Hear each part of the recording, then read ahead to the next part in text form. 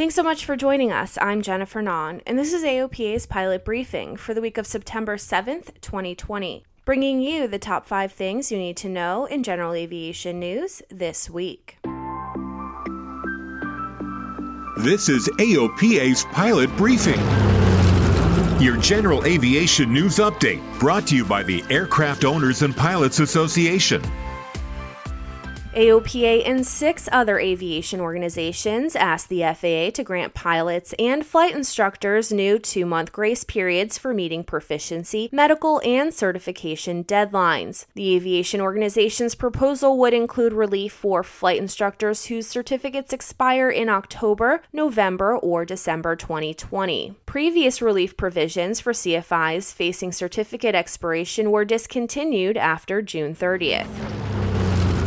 A panel of medical experts that has helped AOPA accomplish major advocacy goals in the past will weigh in once more as AOPA urges the FAA to act on key proposals to modernize and streamline the medical certification process for pilots. The AOPA Board of Aviation Medical Advisors is a 6-member body that is developing solutions to help the FAA reduce delays, eliminate outdated review processes, bring technology online, and eliminate redundant steps often required in medical evaluations.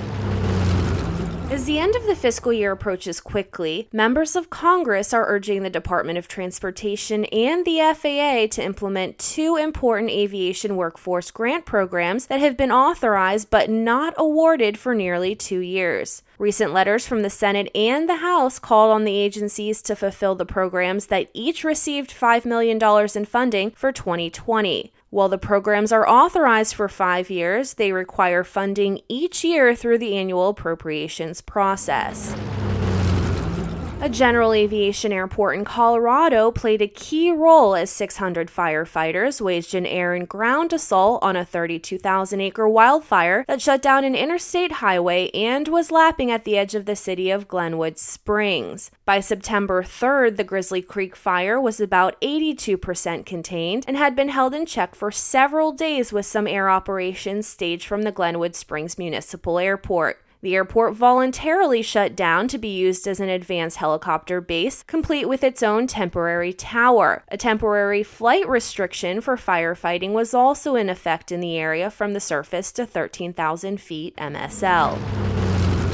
A group of U.S.-based general aviation aircraft owners and pilots have taken majority ownership of the financially challenged airplane manufacturer Mooney International, pledging to support airplane owners, provide transparency, and make Mooney more competitive. Mooney Acclaim aircraft owner, pilot, and CEO Johnny Pollock is part of an investor group with an 80% stake in the company that was previously owned by Chinese investors and mostly shuttered in early January, with 2 partially completed aircraft still on the factory floor.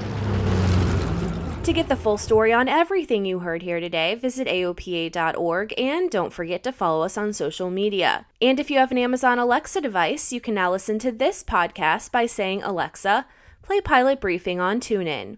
Thanks so much for listening. I'm Jennifer Nahn. Fly safe and fly often, and I'll talk to you again next week.